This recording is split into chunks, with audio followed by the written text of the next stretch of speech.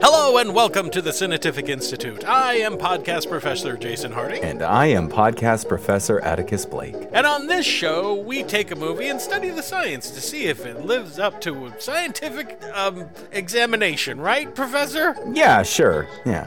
That's right, we slam it in test tubes, and we expose it to radiation, and then we do a spectrograph and a bunch of other science shit to it. Oh, my favorite is X-ray crystallography. I mean, I just have a machine that does that right over here. Sometimes we go old school, we give them a barium enema and take X-rays that way. Yeah, I have an electron scanning microscope downstairs, too. That's right. So, what movie did we do all of this to this time around? We did 2005's Batman Begins, directed by Christopher Nolan. That's right, and Christopher Nolan wanted to make a super realistic Batman movie. Well, not bad. He wanted to make it super real, like if Batman really existed, what would it be like? And he did it, right? All the stuff, all of the science is in this. He scienced the fuck out of it. That's right, That's right. baby. He took out his big old science schlong and put it on the table, and then... I really wish you'd stop doing that at board meetings. I really wish. During the weekly review of what we're working on, we didn't have to see your giant science schlong. Chris, please stop. Please stop it. And then he goes, hold on a second. Bwah! Wah! But before we dissect Batman Begins, there's a little segment that we like to do. You know, Atticus and I are pretty smart, right? I like to think I am. Yeah, but we can't get everything right. We're not super geniuses. Well, I am. But Just put your science schlong away. It's what it says on my diploma from Acme University. Jason Harding, super Acme, I genius. love Acme University. Yeah, but I'm the Roadrunner, and you're just Wile E. Coyote. That's right, baby. So I just stuff a cork in the end of your shotgun, and it blows up like a flower, and for some reason That's you right. live. Mm-hmm. The cork doesn't bury itself into your face. But sometimes we get things wrong, and so that leads to...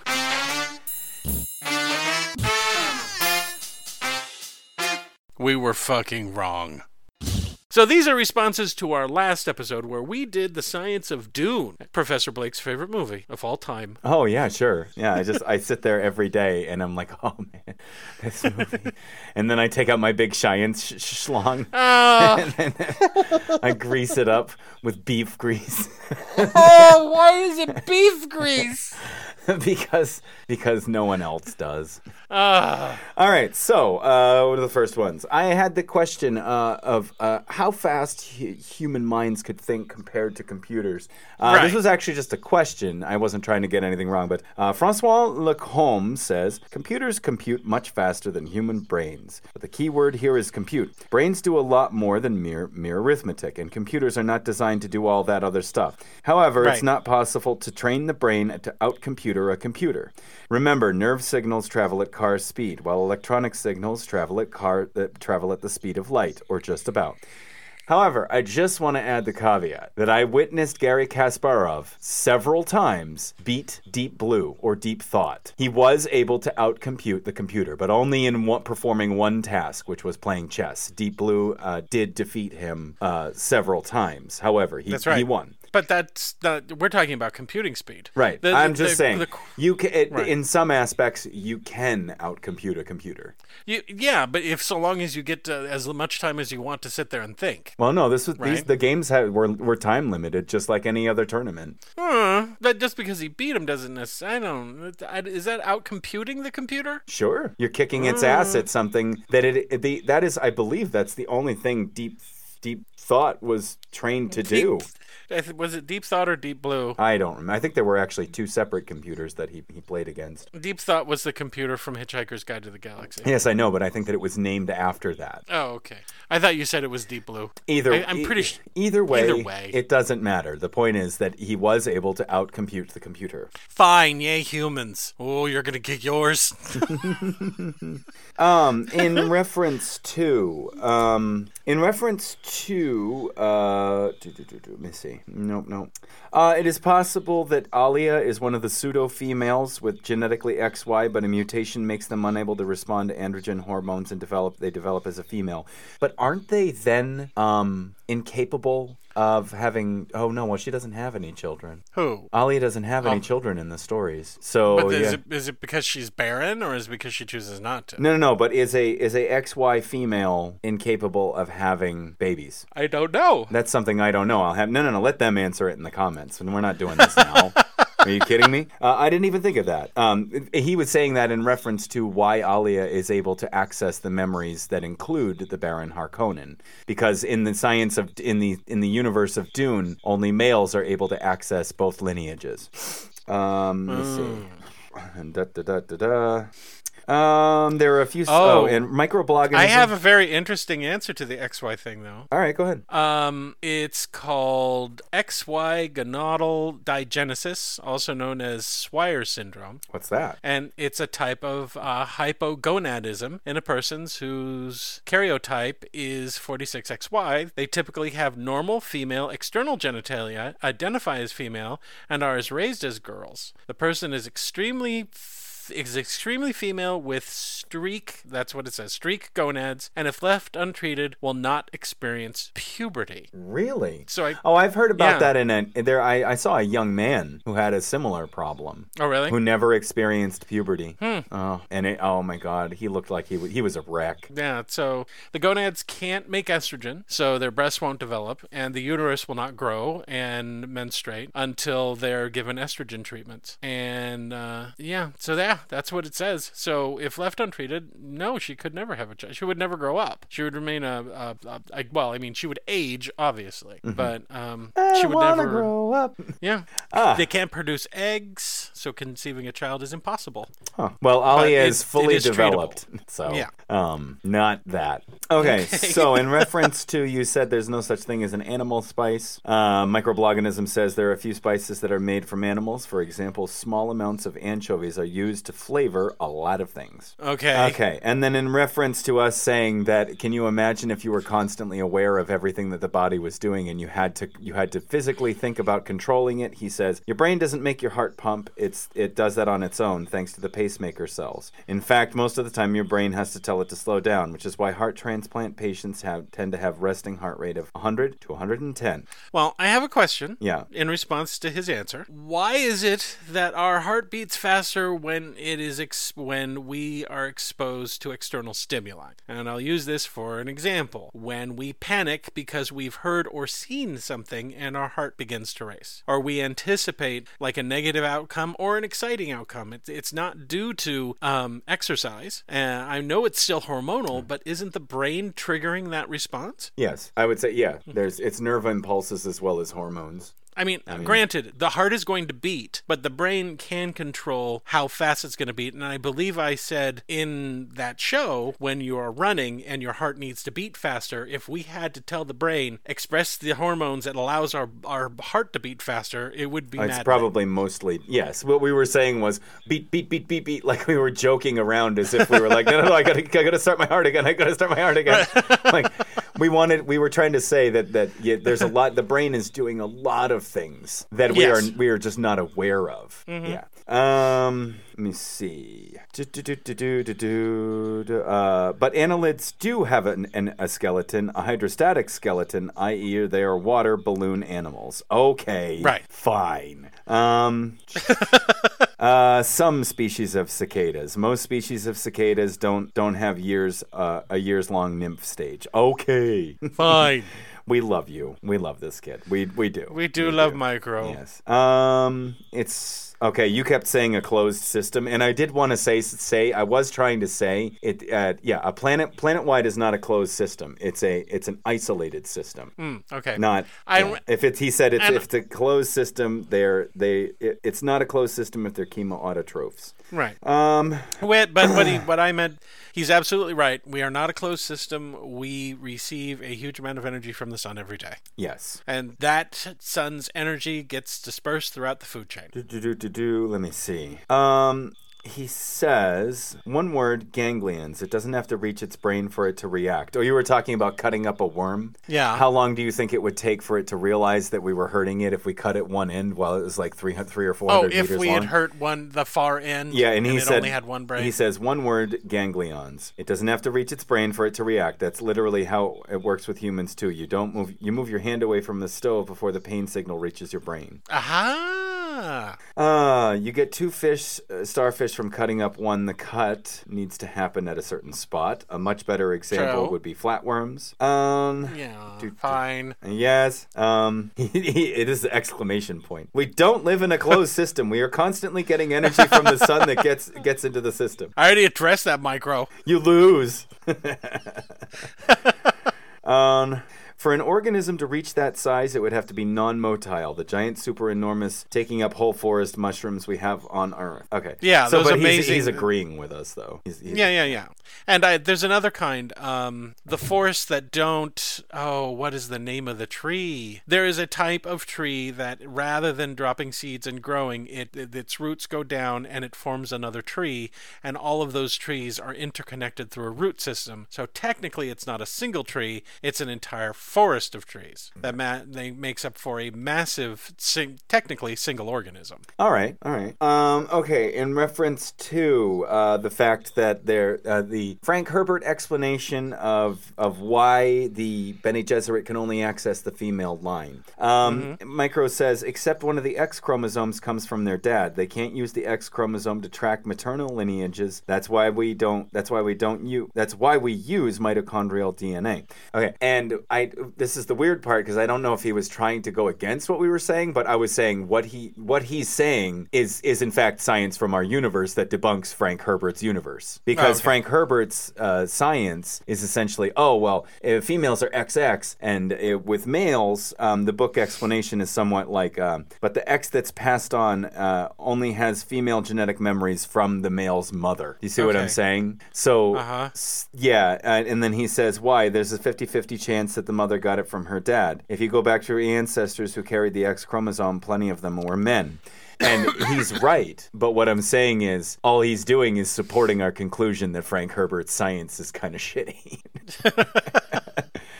Okay, he's right. Let me see. Good for what? He's talking about alleles that we were talking about when I was saying beauty is no indicator of whether or not a person is genetically healthy. And I stand by that statement. But he's saying also good for what? Apart from alleles that has an obvious disadvantage because they just straight up kill you, good is always going to be contextual. Well, I'm agreeing. I'm saying, but if just because you find somebody, just because everybody finds somebody attractive like Brad Pitt, doesn't mean he's good. He's healthy. No, just because that's what I'm saying. That's eugenics.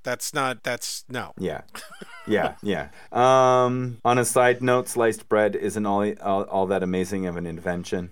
Okay. Okay, fish. You try slicing your own bread, buddy boy. He says, fish brain. Our ancestors were never lizards. Oh, we're going to get into this again. Professor Blake was not here the last time. The last time Micro and I got into it over ancient sea creatures. Don't we just call it lizard brain, though? Creatures? It's not actually in reference to us actually being... Lizard brain is an expression? Yeah, it's just an expression, right? Yeah. I don't remember in any of my bio books going... He's well actualing me. It's all right. Well, actually. Yeah. And then he had a fight with Francois Lacombe in the comments. I'm not going to read the whole thing. You guys can go. Where they got in an argument about what was it? Well, I mean, ancestry? we do eventually, if you go back, share an ancestor with. We do, but he's saying it would happen brain. Before they were actually considered lizards or reptiles. So okay. I get you. He says all. Well, see, yeah. All mammals sweat. It's just that most don't sweat from their whole body or use it for thermal regulation. Mm-hmm. And I'm still saying that pterodactyls were great gliders, but they couldn't take off from the ground. Okay, and he's well actualing again here. We still process poisons. Your gut and liver breaks down and converts plant toxins all the time. The idea that she turns something into a less toxic, it is not at all far-fetched. Right. So however, obviously, the consciously being aware of doing it part is bullocks, which is what I was talking about. Just in case the person didn't watch the last show. I cannot imagine all of us being in a room and playing D&D. He would actually literally everything. I'd be like, this soda tastes great. And he'd be like, well, actually, it doesn't taste great. You actually don't taste anything. Molecules in your... Okay, that's great. I want to enjoy my soda. Can I enjoy a soda? Soda. But he's usually right, and we love him for it. Okay. Right, Professor Blake? Yes, we do. We do. He is a super genius of super geniuses. He's going to be an honest-to-God professor and not one of these reject podcast professors that we are. Yeah. All right, so... You know what? I still think that if I get rejected again for this round of PA schools, I might go back and just try and get my PhD in evolutionary biology at the same college I just graduated from. I still think about it. She's gonna put my Dr. Foster is definitely gonna put me through the ringer along with her husband if she's still there. But yeah, she's gonna be like, well, because I'll be studying the three-spined again. Well, yeah. I mean, that's what they got. For people who have never listened to our previous show, Professor Blake has a very intimate relationship with the three-spined stickleback. It comprises a very good example of an adaptive radiation with several different characteristic alleles being expressed and then not being expressed as a result of introducing a predator or into its environment or taking that predator out. It's just a wonderful little fish. Look it up, guys. It's also cheap, so you can dissect the crap out of them. Yeah, I watched somebody dissect like a few hundred of them once. Oh, Jesus.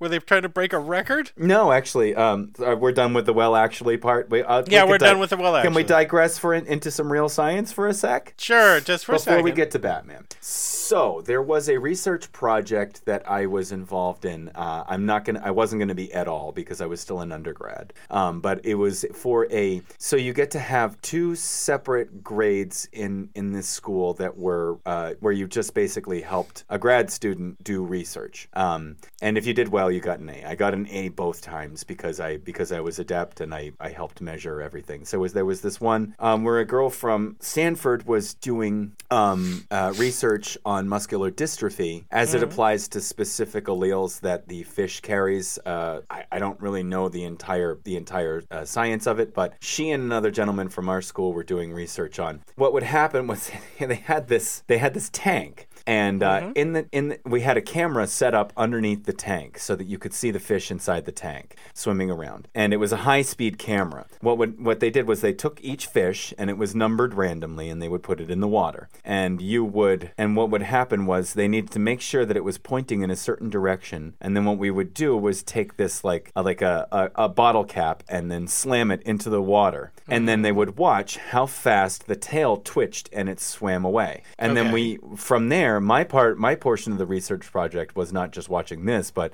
taking the footage, cutting it down to size, and then using a physics calculator I was taking little dots and lining them along the fish, and then telling the computer, follow this, track the physics, and then give her the data. I did this for 500 fish.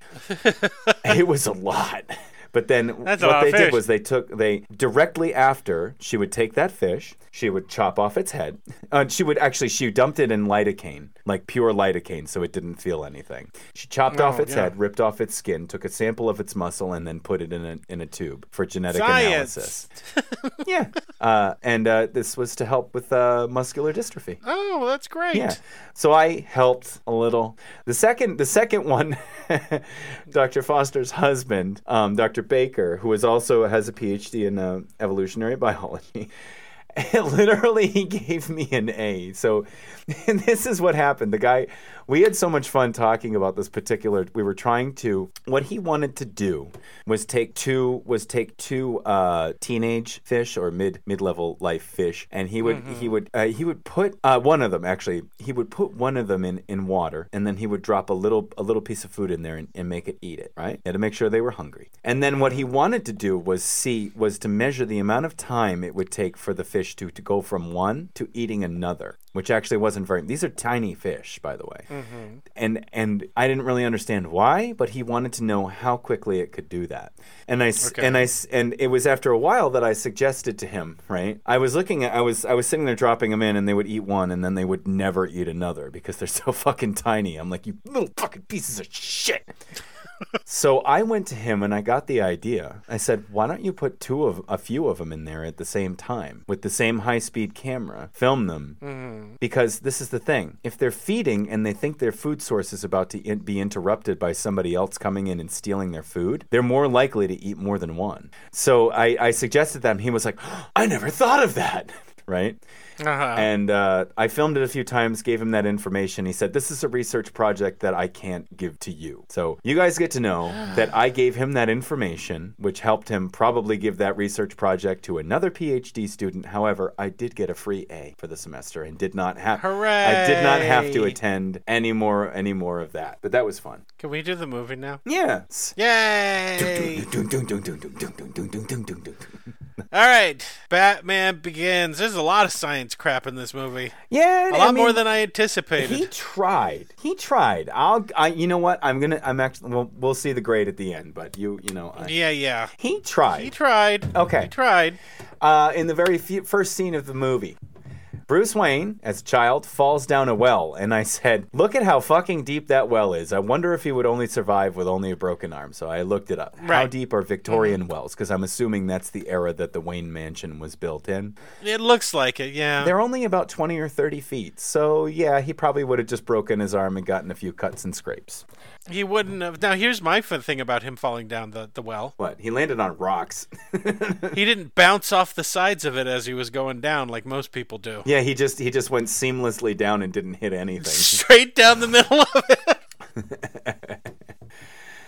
Now, the way he landed, I wouldn't have expected his arm to break, though. Unless that arm broke his fall. I'm thinking that's what probably happened. Although they show him falling onto his back, don't they? Yeah. So if he fell onto his back, he probably would have maybe broken maybe one of his vertebrae or a couple of ribs. Or maybe his hips, because he seemed to last. I looked it up, not for this movie, but when I broke the ribs in the front, I actually broke ribs near my sternum, which is extremely painful, and you need to watch out in case the splinters go into your pleural cavity, into your heart or into your lungs. Mm-hmm. They didn't. But if you break them in the back, that hurts way worse for some reason. This is what I've been told. Really? Yeah, because it's the same. It's a break, and they can't do anything about it because it's a fucking broken rib. You can't cast up somebody's chest. Also, he didn't hit his head. No, so the arm must have been underneath his head. Okay, fine. His arm was under his head. It would have been survivable, but he probably would have gotten a few more things than just. Would he have been able to get immediately up to experience the bats? No, probably not. Okay. No. All right, so here's my second question: Do bats attack people or swarm the way that is seen in the film? I looked this up. According to the U.S. Geological Survey, all healthy bats try to avoid humans by taking flight and are not purposely aggressive. Most bats are about the size of a mouse and use their small teeth and weak jaws to grind up insects. And we are not insects. You should avoid handling bats because several species, such as the hoary and big brown bats, have large teeth and can penetrate and puncture the skin if they are handled improperly. Less than 1% of the bat population contracts rabies, which is a much lower rate of incidence than other animals. Than any other mammal. Yeah. Still, you should not handle or disturb bats, especially those that are active and appear to be sick during daylight hours. All bites should be washed immediately with soap and water. I broke that rule. What? When I was living in San Francisco, when I first moved to San Francisco, I was downtown and I was waiting for the bus, and up against the brick building, I noticed a tiny little brown bat. Up against the wall, terrified. I had my satchel. I usually carry a satchel with me. So what'd you do? Swat at it? You fuck no. No, I guided it into the satchel, closed the satchel, and I took it home. I waited until it was dark. I went to Golden Gate Park near a water source, and I let it go. Oh, nice. But I shouldn't have done that. It was a bat during the daytime. It was probably sick. So I actually did get a little blurb about rabies. is because, I mean, we're talking bats. So rabies comes right. I mean, people are always afraid of bats because of rabies, right?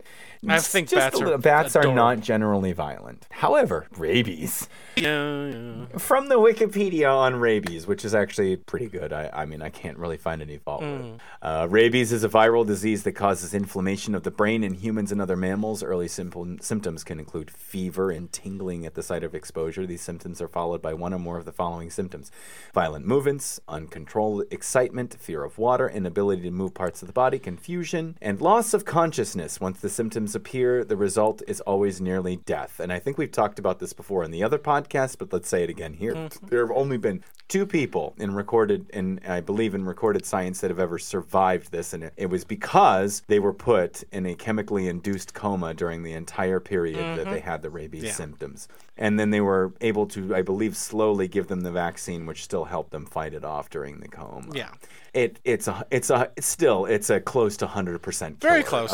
Very close. Yeah. But as a general rule, in the movies, I think that they weren't swarming rabies. They weren't swarming him or swarming Bruce later in the film when he goes spelunking down into the cave. I think they were just going out at night and he was in the way. Oh, I don't have my camera on. I'm sorry. That's fine. Thought you were hiding something That's from so you couldn't see me scratching my balls. So I think they were on that he was in the way of their exit, and that was it. They weren't like swarming around him necessarily. Although the second time he did just kind of stand there, and there was a lot. If they weren't swarming him, there were a lot of bats. Yeah, and he in the second movie he uses ultrasonic sound to attract them. No, that's the first movie. Is that in the first movie or the second? So let's go to this because I don't think it's on your list. In the film, he has captured Rachel Dawes, who has been dosed with the fear toxin, and he's got to get out of the building because the police have surrounded it, and they're coming in, and he gives Rachel to Commissioner Gordon, or he's not commissioner yet, to James Gordon, and he says, I'll get out on my own, and he reaches down and he takes out this little tiny thing out of his shoe,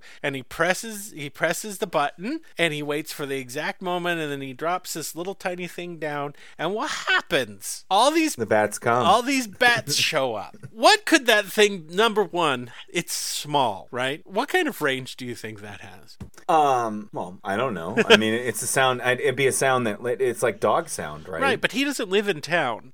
I'm assuming he's calling the bats from his bat cave. Oh, so he trained those bats to come to that sound. He had to have. The only reason those bats would have come to any sound would. Alfred. I'm training my bats. Master Wayne, you can't train a bat. They did really well tonight. Maybe you can, actually. Can you train a bat? I don't think you can. I mean, you can keep one as a pet, right? Well, a pet. People do it's it. still a wild animal. Crikey! It'll just be Big brown bat is my friend. It'll be in a cage. I've held a fruit bat. I've had one hang on to me. And they're pretty smart. They're very big, but they're according to the wildlife expert there, they're not really trainable. They can become very docile around human beings. And granted, this is just for the fruit bat. The smaller bats, it would kind of like be training a mouse, I suppose, if you could do it. Yeah, maybe someone else can tell us in the comments. But he trained thousands of them to come to this signal? I'm sorry. I'll just be surprised if, without Googling, microbloganism has extensive knowledge He's like, on bats. I think the only sounds that they would... Excuse me, I have an encyclopedic knowledge of bats. Now remember, they eat insects, like mosquitoes. If we didn't have bats, you would hate mosquitoes even more because there'd be so many more mosquitoes and biting insects out in the world. Oh my God, I fucking hate mosquitoes. I hate them so much. But as a general rule, they hunt them by echolocation. They send out a little peep, and it bounces off, and they go, oh, mosquito, and then they go down and they eat it. There are some insects that have developed a tactic to emit a false sound that misdirects the bat as it's coming in. Nice. But evolution. But unless there was some sort of hyper sound that mosquitoes make, like it's a mosquito buzzing, but it's an ultra high frequency so only bats can hear it. I'm calling my bats.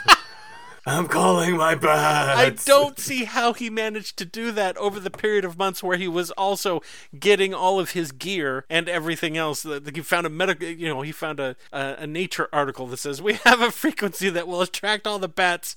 We have no practical application for it. Yeah, he just Googled that shit and he was like, oh, okay. Right. I mean, there are bats in cities. I'm not saying there aren't bats in cities. They're not as high in cities, but that was a huge that was a huge herd, swarm. What is a bunch of bats called? Probably a swarm. Okay. Oh. Wait. No. Let's look that up just for science purposes. Just for shits and giggles. What is a group of bats? What are many bats called? A colony. Colony, thank you. So, yeah. Okay. Yep. Let's go back to the list. Okay, is ninjutsu real? Yes. Well, yes, it is. But you and I both have training in martial arts, so of course we might look at that and go, that's not accurate. But I have to say though, the training equipment that they use, as well as the stuff that you see him, like him dancing on the plum flower posts, yeah, that's all real. I've done that. Is that really science though, or more history? I'm just saying. All right. I'm just saying. They also never wore black. The training techniques are based on ancient, knowledge, mm-hmm. but some people might say, well, that's not possible. Yeah, and ninjas also never wore black. They never wore black pajama outfits. Yes, they didn't. That's a Hollywood bullshit. In this scene where he falls through the water and then he's sitting by the fire frozen lake next to Ducard. He says, "Rub your chest, not your arms. Your arms will take care of themselves." I think that's what he says. This is absolute horseshit. Unless he means that the activity of rubbing your chest warms your arms by your muscles working in your arms. The best thing that he can probably do is just sit by the fire with his hands extended, because the heated blood in his fingers will be carried to his heart, keeping the blood from crystallizing, or the water from crystallizing in his heart. Also, maybe but if he's already out and walking around, I can't see that happening if he's sitting next to a fire already. I mean, or maybe going inside. Yeah, just go and taking a lukewarm bath. But they're in Bhutan, man. They need to sit around with the beautiful mountains and talk about shit that doesn't get reconciled until the third movie. Right. All right, so this was my favorite one, right? Okay. And it pained me to look this up. When Bruce and Ducard fall out of the building and slide down the side of the mountain, Bruce uses one arm with the daggers in the side of the That's like a grapple. Is that what you call that? Yeah. And on the arm, is it a lance? I don't know what they are, but they're like little. All right. So he puts it out and holds it, and he's holding Ducard's arm. Right. Now, Liam Neeson probably at 6'4" weighs about 220 pounds. Yep. Right. The world record for curling is 113 kilograms. And also remember, he's a little beefy, so he might weigh more than that. Yeah, is 249.12 pounds. I'm sorry. The average curl for just a person who is well taken care of is 35 pounds. Right. Okay? It is unlikely that Christian Bale, even at his fittest, would be able to curl the world record of 249 pounds, much less Liam Neeson's 220 pounds. But did he lift him the whole way, or only partially until he could get his grip on the side? I'm going by what I see in the movie, because he is. You don't. Oh, he is. You remember, it's not just the bicep that you're using. It's the forearm muscles, as well as the shoulder muscles, the tricep, and the oh my God, the lats. And he is literally trying to curl him with just one arm. Right. I am sorry, but that is, I find it very unlikely that he would do that without his muscle tearing. We've also seen how strong his arms are in the movie. And he does not have the build in his arm to do that, right? We're talking about a well-muscled, someone who's been training to do this bicep curl. Yeah, now, here's and even oh my goodness, what was it? Almost 10 years earlier, when he was in American Psycho, I would say that was the top shape he was ever in. Okay, how about if he was in The Machinist and he had to pull him up? Well, I guess I'm losing my arm.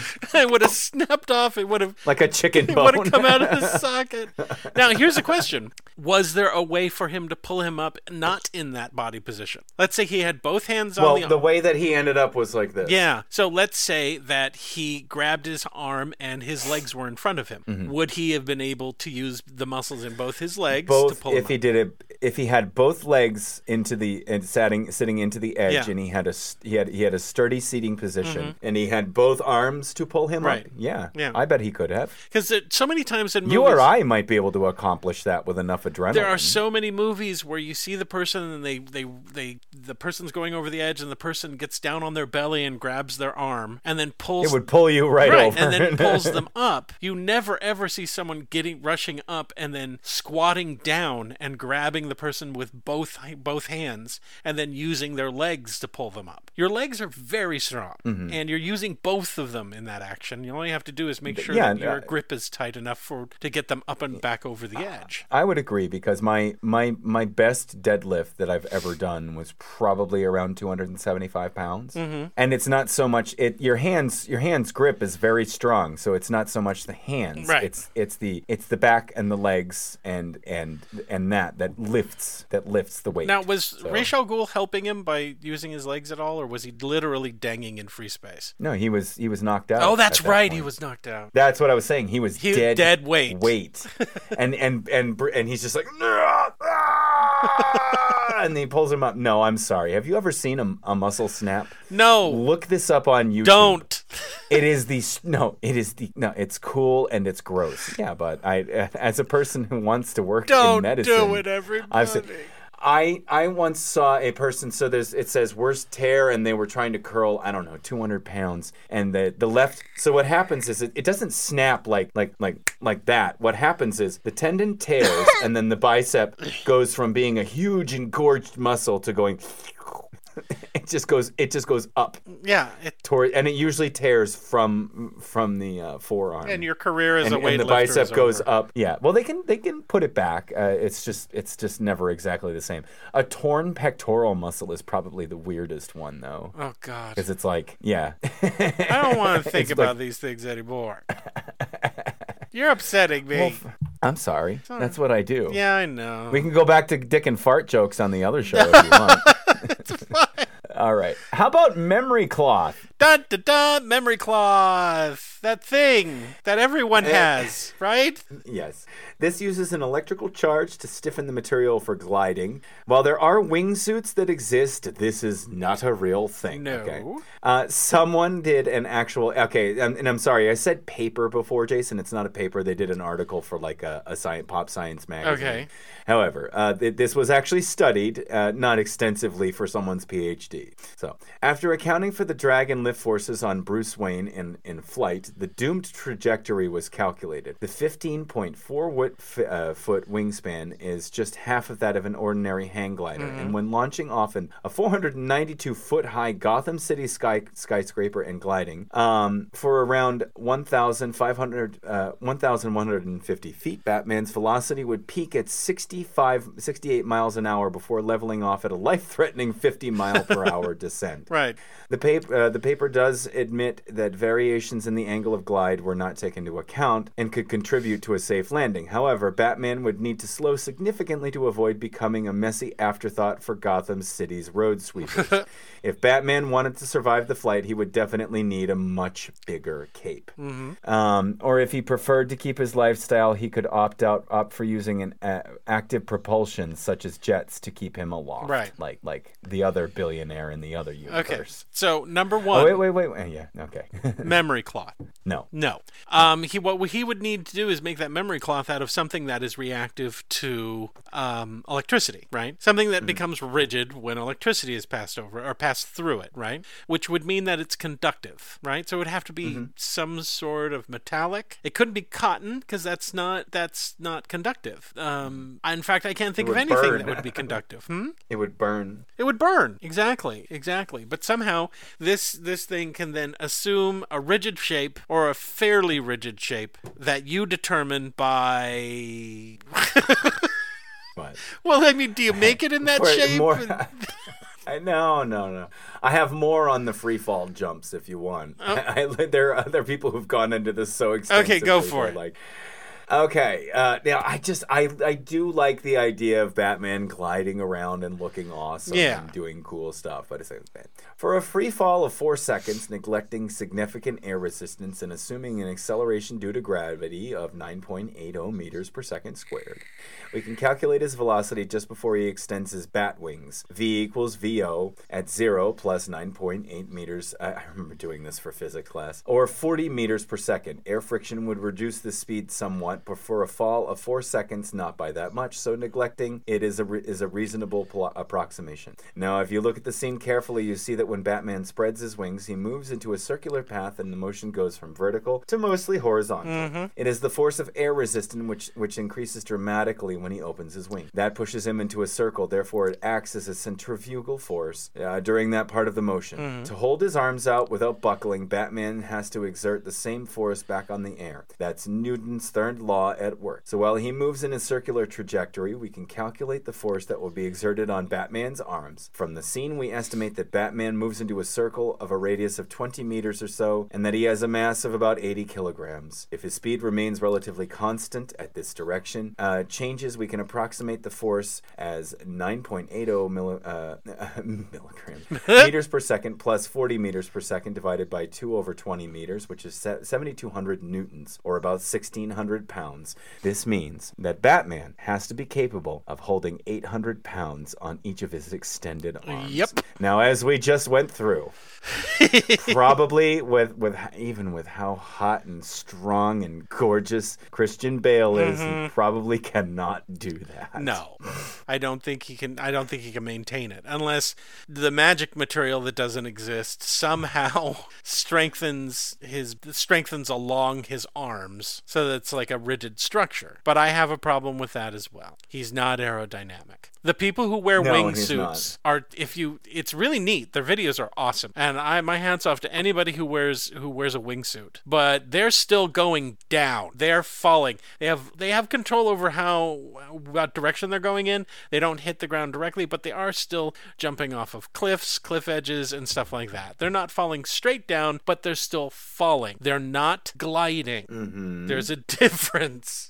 And that main difference is that they are controlling their descent, but they still need to have parachutes in towards the end of their descent in order to land safely because they're going a zillion trillion miles an hour, right? Mm-hmm. So his wingsuit is shaped like a bat. Mm-hmm. And what's keeping his legs up? The stiffness of the material, no, I'm guessing. No. His legs are free. He can run around and do stuff. He's not connected to his cape all the time. So what's keeping his legs from just dangling underneath him while he's floating over Arkham as it's going crazy? Is he just physically keeping them tucked up next to his body? I guess so. Is that something that someone can do for prolonged? If he wanted to slow his descent, putting his legs down would probably help. It might help. Actually, now that I think but it also might, if he is at all aerodynamic, it would ruin that. Exactly. Is that Bruce Wayne on the pavement? God. So while I think it's neat as well, I just don't see it working in real life. There's no it seems, the way they portrayed it in the movie, it does seem like, oh, that's totally possible. But if you stopped and thought about it for a minute, he doesn't have enough area on those wings for prolonged gliding, right? No. Okay. And he's just not strong enough to hold up his arms during the flight. No.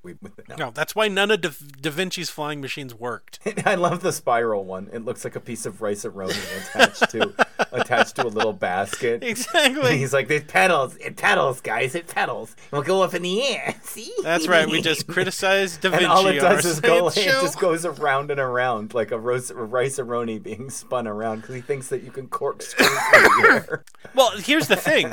He was on to something. Oh, yeah. No, Da Vinci was brilliant. I'm just saying, it just looks funny. It does look funny. He, has wood wings that, go on and, I'm going to fly. Whee! All right, that's gone. Next. Okay. Does the tumbler exist? Jason kept arguing with me, but guess what? It exists. Okay, does it exist like it exists in the movie? Yes. The Batmobile. This is from the Warner Brothers website. Okay. Or the Tumbler, as it's called in the newest incarnation. Right. Well, not. Actually, was it the same Batmobile? It was a similar Batmobile that was used in Batfleck, wasn't it? No, I mean, it looked more like a race car. Yeah. All right. Is actually a real car, or more accurately, several different cars that were built specifically as prototypes for the movie. Right. No CGI here, not even the flames ejected from the rocket engine. Right. All of the scenes with the Batmobile we see in The Dark Knight were the Dark Knight, but it's the same thing. Mm-hmm. Were filmed using these prototypes. When the Batmobile is racing along any streets, that's one of the race versions, which was constructed and stripped out NASCAR. Right. At the cost of $250,000 each. Mm-hmm. That was pocket change to me. These are high-performance vehicles capable of accelerating 0 to 60 miles per hour in 5 seconds. Right. Now, I don't know. I think that the fastest accelerating car on the planet is actually the McLaren F1, which is 0 to 60 in like 4.2 seconds. Right. So this thing is just a hair over that. Mm-hmm. These are each high-performance vehicles capable. We already said that. They are each equipped with special suspension systems similar to those found in Baja racing trucks. Yeah. And in order to help the car negotiate high-speed turns, each rear wheel is equipped with extra brakes that can be activated separate with separate hand levers. I didn't even know that. Mm-hmm. Engaging the supplemental brakes on only one side provides a greater net torque in the car and tighter turning radius compared to normal braking. Mm-hmm. The prototype is also outfitted with a rugged steel frame, which in the aid of suspension allows the car to execute 30-foot jumps without crumpling on impact, and it attains a top speed of over 100 miles per hour. There's also a much less outfitted opening version that they use to film Batman getting in and out of the vehicle. Right. The jet version is the one. The race version's outfitted with propane tanks that ignite in scenes involving rocket thrust. Mm-hmm. There is even a miniature version in which they film jumping ravines and other obstacles. However, the scene in Batman Begins where he jumps through the waterfall was actually filmed using the race version. Yeah. It really can jump. Right. All right. It's not real. I just said it's an actual vehicle. It's not an actual and it does vehicle. Jump. You just described all the stunt vehicles, and it took 7 of them to show the different things that the Tumbler can do. Oh my fucking God. Is it capable of doing the things that it says that is done in the movie? In one vehicle. In one... Why are you moving the goalpost? I'm not moving the goalpost. The Tumbler can do all of the things that you just described, right? Oh God, you're well actually. No, I'm not well actually. In one vehicle, because it has to be one vehicle because he only has one of them. Well, guess what, Jason? In the movie, they show him owning several of them. So no, he only has the one. No, in the third movie, they go right into that. Remember, in the third movie, right. Bane goes right into. He literally goes from underneath Bruce Wayne's cache of things, and several tumblers fall through. Right. So some of them were unpainted, some of them were unused. Right. Some of them probably still had the shrink wrap on the goddamn windows. Right. There were numerous ones. And there were also there was one that had the motorcycle that became detached from it when it was when the entire vehicle was unusable. So no, it's several different ones. To do I'm very gonna different things. Right? Yes. No, you only see him go through the waterfall in the jump, and that's the only thing we could look at and go, eh. No, it's not just the waterfall in the thing. So it can go from, I believe that you can create a vehicle that can go from 0 to 60. That's fine. I believe that you can put a jet engine into a car because we did They are each equipped with special suspension systems found in Baja trucks. Okay. But they each have the supplemental brakes. I'm going through it again. They each have the rugged steel frame. They each can execute 30-foot jumps. They each can go over 100 miles an hour. Okay. So, are they armored? No, it says nothing about that. Do they have twin forward-firing machine guns, a rocket launcher, a landing hook, integrated fire extinguisher I didn't know you wanted me to look that shit up. Integrated safety connection to gasoline control. Jason. A vector-controlled jet engine. No, they don't have a jet engine. However, each one of those outfitted weapons could be put into a car. They could be put into a car, but then... Just like James Bond. But then it can't go 100 miles an hour. Nor can it jump 30 feet. Oh, no. I'm not saying it's impossible to build the tumbler. You can build the tumbler. They would just have to give it a more powerful engine. You'd have a lot. I mean, the whole thing is that the tumbler is more like a kind of combo car tank, okay? It's kind of a tank, and it's kind of like a car. Tanks, the Abrams tank has a jet engine in it, okay? Abrams? Yeah, the Abrams tank has a jet engine in it. Oh, I was like... Not the filmmaker. J.J. Abrams. I'm like, he didn't direct any of these. What I'm saying is that the way that they built the reason they built all of these cars is so they can do specific scenes in the movie. And so it's kind of like when the Millennium Falcon doesn't exist, but they had to build a big one for the scenes with the people. It doesn't? No. For the people going, they had to build... Oh my God, when we do the science of Star Wars, this is going to hurt. They built several different scales of the Millennium Falcon to make the special effects shots differently. You know, there were several different types of the Millennium Falcon. It's kind of like with the first Batman, the super long Batman car. They had one car. That was a Wait. Are you talking about the Corvette from the 1960s? No. I'm talking about Keaton Batman. That was a Corvette. Outfitted with shit that they just put on top of it. That's all it was. They outfitted it. It was very rickety. Apparently. But they had one that they stabilized for fast scenes, and then they had the one for close-ups, so that when it just kind of pulled in and pulled out, and then they had the one where the hood slides open so the people can get in and out, all that stuff. So I'm saying, is it a possibility? Sure, but it's fuel, because this thing books through the movie, and those are real shots. Those are real shots of that thing booking it. I want to know what. And you're saying during those scenes that it's probably not carrying all the weapons. It's probably not carrying any of the weaponry or the weight. It's just kind of this fiberglass hull, and someone's driving really fast down the road, and it looks super cool. But when it needs to, because remember, it uses its weapons when it starts, and that's what we're going to go into next, just really quickly. When it starts jumping roof to roof. So according to the fandom, it weighs 2.5 tons. What? It weighs 2.5 Wait, okay. tons. A ton is 2,000 pounds. Yes. Times 2.5. Yeah. That's 5,000 pounds. Yeah, 5,000 pounds. It's got armor and shit on it. It's got all this weaponry. It's heavy. That's fucking heavy as hell. Think about it. For the axles that this thing needs in order to pull off the shit that it does, it's got to be reinforced. So when it lands on top of that church roof, it's not just going to ruin the tile. It's going straight through it. There's no church. There's no building. And you know what? I didn't see any safety equipment in there for him at all either. No, he's just kind of... Is there even a seatbelt? Put your seatbelt on. So while I'm saying it's not impossible because we've seen it moving around, to get one vehicle to do all the things that it has and does, there's going to be some drawbacks as far as, what kind of gas. If it's got a jet engine, then it takes jet fuel, right? And, how heavy is a jet engine? They're pretty heavy. They're big. But, I mean, remember, airplanes have a lot of weight to them, and people think they're light because they go up in the air. That's brute force getting that thing in the air. So... while I'm not disagreeing with you, is it possible? Yeah, definitely. But the way it's portrayed in the movie, he's paying a lot in gas. I'll say that much to move that thing as heavy, and it must get fairly decent gas mileage. I would hope. I don't think it's getting 60 miles to the gallon. No, it's got horrible gas mileage if it weighs that much. Yeah, definitely. Oh my God. All right, next. All right, does repelling equipment like that exist? And I laughed when I saw this because.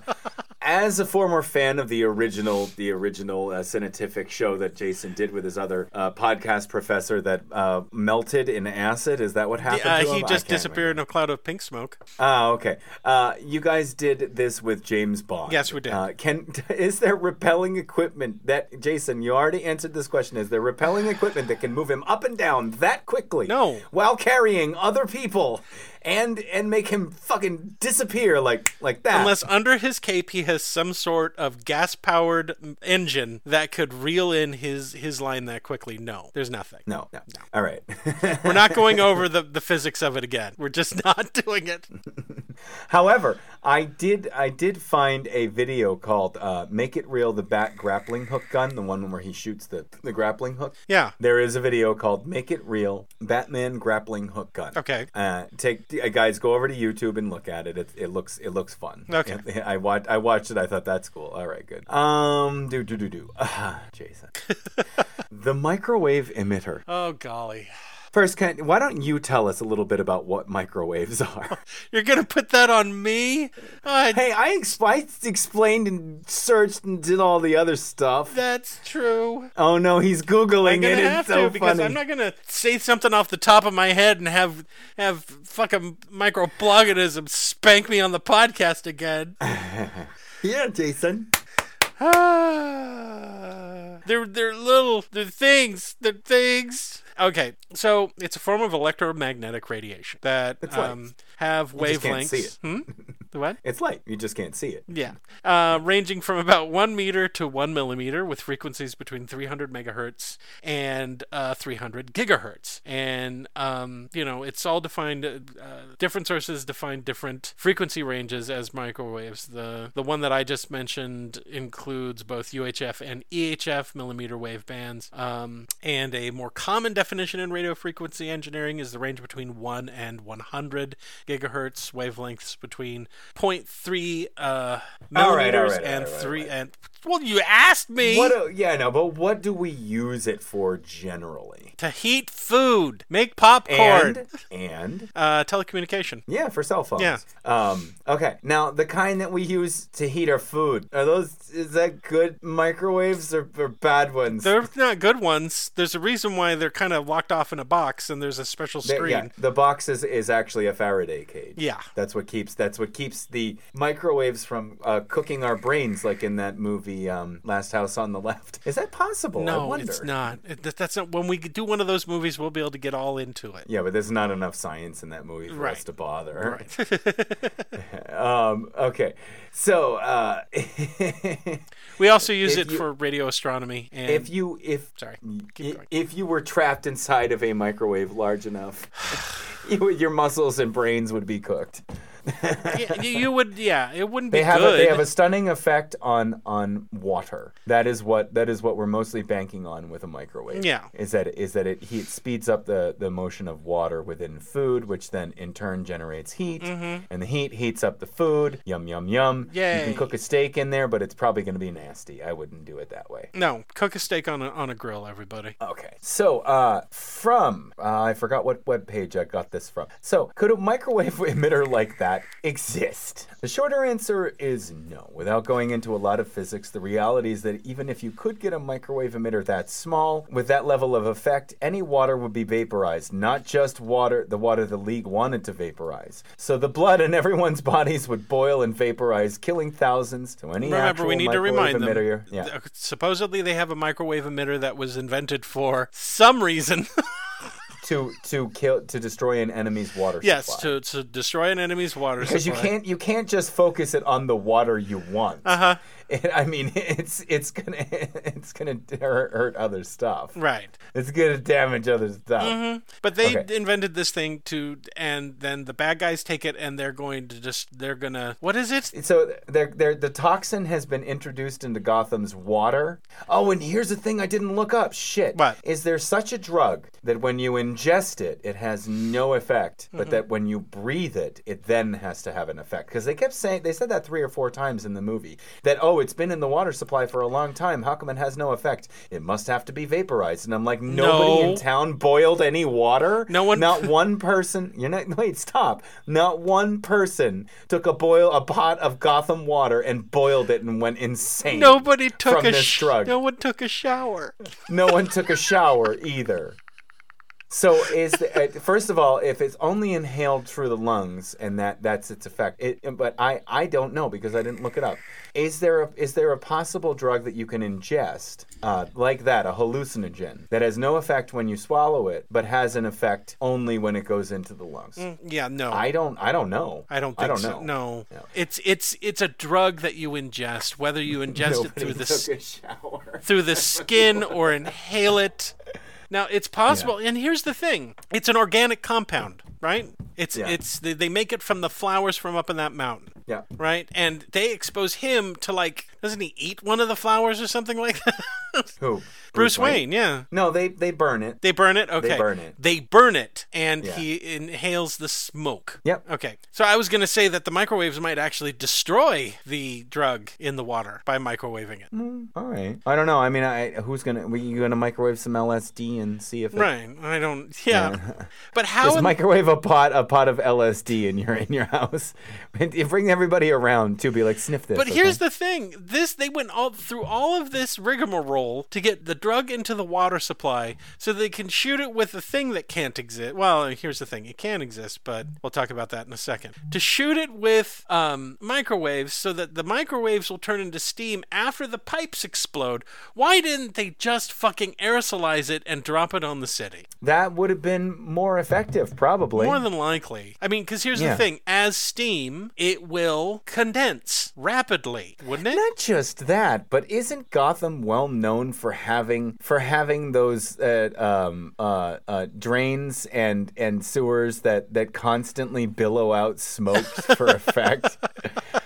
Like, I mean, come on. I mean, if you think about it, they turn it into steam. Steam begins to condense, and then it turns into moisture again. It just becomes droplets on the sides of buildings and everything else. And since they've already established that you can ingest it and apparently bathe in it without it being effective, the effectiveness of that steam is only so long as it remains steam, and that's not very long. So you're stupid, Ra's al Ghul.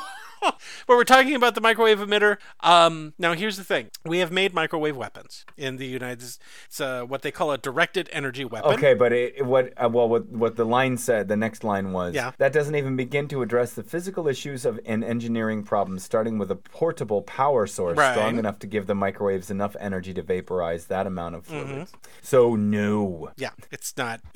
You need a lot of power to make these things run. And these guys I guess they just plug it into an extension cord.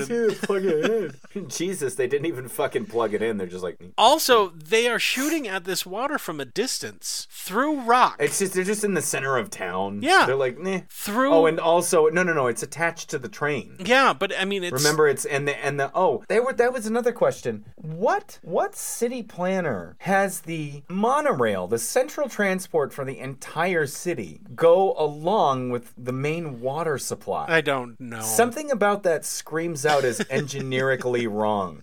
I know engineerically is not a word. But here's the thing. Even if they directed the microwave, even the most powerful microwave in the world, at the ground... They're standing next to it, too. Yeah, I know. They're just like... It's going through the train, which is metal, the tracks, which are metal, 30 to 40 feet of nothing. Well, it would just bounce off the metal. Yeah. Then it's supposed to penetrate the asphalt, at least 12, well, I don't know how deep the water main is. Oh, all right. Yeah, no, I see what you're getting at. It's got to go through a ton of shit, even to get to the pipe, and that's moving water. It's not just sitting there. On the monorail with this thing inside of it going, 100 miles an hour? If I had an open microwave beam and I just had it hanging out the window, just say I could hold this machine that points a microwave beam and I just drove by you at 60 miles an hour, chances are it would just go and you might get it, depending on the strength. It might not even singe your hair. It's depending on the strength. Yeah, it probably might not do anything. The active denial system, which is a microwave weapon, heats the water in a human target skin and causes incapacitating pain, okay? But they have to focus it on a person. They just can't randomly direct it. It's got to hit them and stay on them long enough to cause that burn. And what they're doing is they are a moving a moving weapon, pointing it at moving water. It's not stagnant water. This is the town's water supply. It's moving through that pipe fairly quickly, right? Yeah. So even if they pointed it at one single spot in that pipe, it's not going to heat the water to the point in which it's going to turn into steam unless somehow they've developed the finger of God and it's going through all of this shit and hitting the water in the pipe and instantaneously turning it to steam. Yeah. So bullshit. Call bullshit. Okay. I call bullshit. Okay. How about this? Okay. The fear drug or the fear toxin. Okay. Yeah. So the fear toxin is a substance made from the rare blue flower found in the slopes of the Tibetan mountains. To prove his worth to the League of Shadows, Bruce Wayne had to take one of the flowers up to the mountain, the League headquarters. And then there, Henry Ducard ground the flower into a powder and made Bruce inhale the fumes. Bruce then had visions of bats flying out of a chest, but Ducard told him to face his fears. Right. This is from the fandom. Right. Are there drugs that have hallucinogenic properties like that? Yeah, sure. Acid, psilocybin are the drug that's found in magic mushroom. Peyote, DMT, and PCP. Yep. Marijuana also has hallucinogenic effects. Bath salts. Ooh. Foaming at the mouth just thinking about it. So that's not too unbelievable. However, that like I said, the property that it can only be inhaled to have effect, but ingested not have an effect, I'm a little iffy about that. Okay, here was the last question that I looked up, and I didn't get the answer, so Jason had to look it up. Are there antidotes to hallucinogens? And my first answer before I even looked it up was no. But you go ahead. No. No. With hallucinogens, the best thing to do is to just strap in and wait for the ride to be over. Treatment is calm and quiet. Reassuring Unlike the that person. Episode Yeah. of our favorite episode of Let Me Finish, Cheeseburgers with David Hubert. Calm reassurance. That's the treatment. There's nothing to administer. There's nothing to give. No, benzodiazepines will help them calm down. No, you can't give them Haldol. In fact, it could make it worse. There's no. But you can't give them like Ativan or. You can give them things that will help them relax. Here's some heroin. But it doesn't negate the effect of the drug. It just negates the person's anxiety over what they're experiencing. Okay? Yes. So there is not an antidote. But we have one in this movie, don't we? Yeah, an antidote that not only can he synthesize within 2 days. Out of farts in his garage. Well, he does have all of Bruce Wayne's money on his side. And then he's like, I just wanted you to know how hard it was. And then all of a sudden he wants another dose for Commissioner Gordon because he's so awesome. And another dose for Rachel. And then all of a sudden he needs it mass produced and put into the water. Yeah. For everybody. For all of Gotham. Everybody, everywhere. Yeah, totally. No, it's no. Not going to happen very quickly. If there is such a thing as an antidote to a hallucinogen, which there isn't, and then being able to mass produce it very quickly so that everybody's safe within a few days after this mass hallucination, this mass madness, doubtful. Very, very doubtful. Now, here's the thing. Yeah. The reason why we don't have necessarily, I don't think it's impossible to create one. It would take time and money. The reason why we probably don't have one is because the U.S. government didn't want them. Nah, it's because you can't die from an overdose of any of the hallucinogens. You could cause yourself harm. Don't get me wrong. You could walk off the top of a building. You could cut yourself. You can panic. You can hurt yourself. You can hurt other people while on an overdose of this drug or drugs. You can do permanent damage to your brain, and the drug can live on in your spinal column, right? But it won't kill you. So the need to find an antidote like I've had a marijuana overdose. Like what's the one for opioids? It's Narcan. Narcan blocks the receptors. However, I believe that the method of action with most hallucinogens is different. Yeah, that's what I mean. Is if they did their research and they said, oh, we can do this and it'll block, it'll negate the effects. However, LSD stays in your spine. Yeah, it does live. So you can have nice, good little flashbacks because it.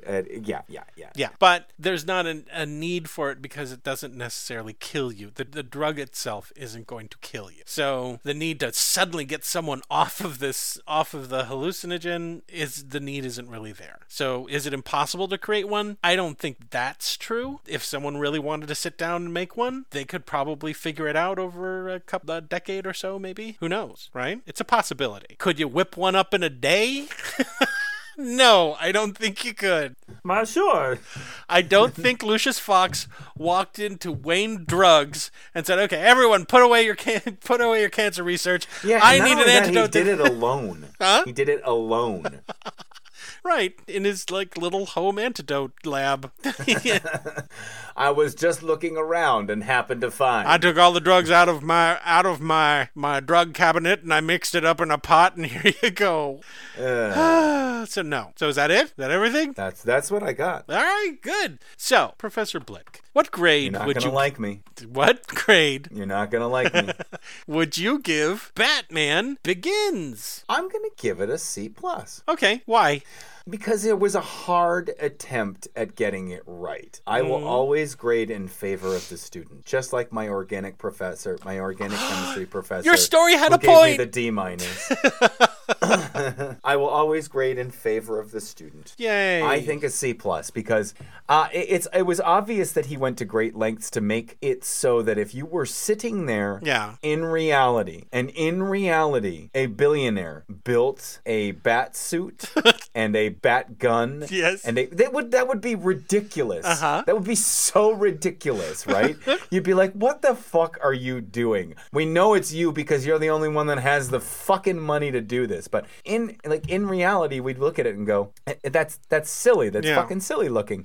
But he said, what if it wasn't silly looking? What if it was as realistic as it possibly could, so that if you saw this, you would be like, holy shit, that dude's rappelling from buildings and diving and gliding and diving and doing cool stuff and kicking the shit out of them with ninjutsu and all that kind of stuff. Yeah. That's why I give him the C+. Okay, I'm going to give him a D. A D? And for the same reasons. I mean, there are things in here that are possible, right? Oh, you're saying, he tried, but it wasn't good enough? I mean, it's still a passing grade, but I'm not going to kiss his ass and tell him. I wonder what type of movie we would give an A to. It would have to. There's one that I'm thinking of that we might do on this show. I'm sorry, but I think Arrival, if we end up doing maybe it. Arrival, but the one that I'm thinking of is Contagion. Ooh. Wait, is that a zombie flick? No, Contagion is the realistic portrayal of a pandemic. As realistic as they can. And they're... I meant to brush up on my microbiology and my evolution and Captain Trips. No, I'm sorry.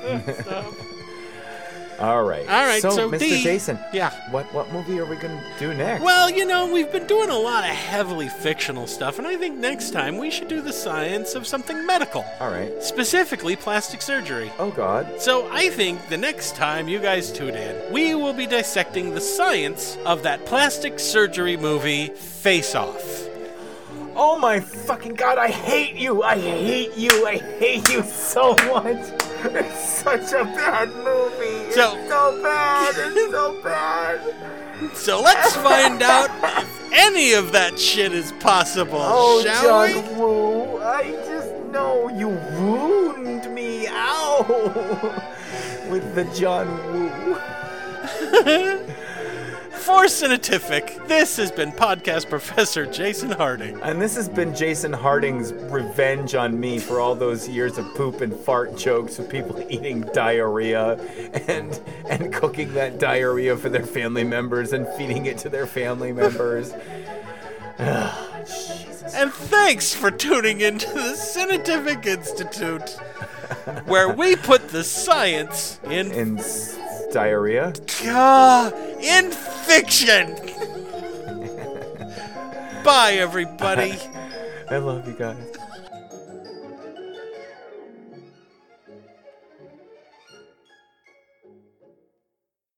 Cinetific is a Let Me Listen podcast production with Jason Harding and Atticus Blake. You can find more Let Me Listen podcasts at our website at lemmelistenpodcast.com. You can also find us on Stitcher, SoundCloud, and iTunes under Let Me Listen. Please subscribe and leave us a review. You can also find us on Facebook, Pinterest, and Twitter. Cinetific is also a listener-supported podcast. If you would like to contribute just $1 a month to support this podcast, or any of the other podcasts that Let Me Listen produces, please visit our page at Patreon. Just search for Let Me Listen Podcasts, or you can click the Patreon link on our website. And thanks for listening.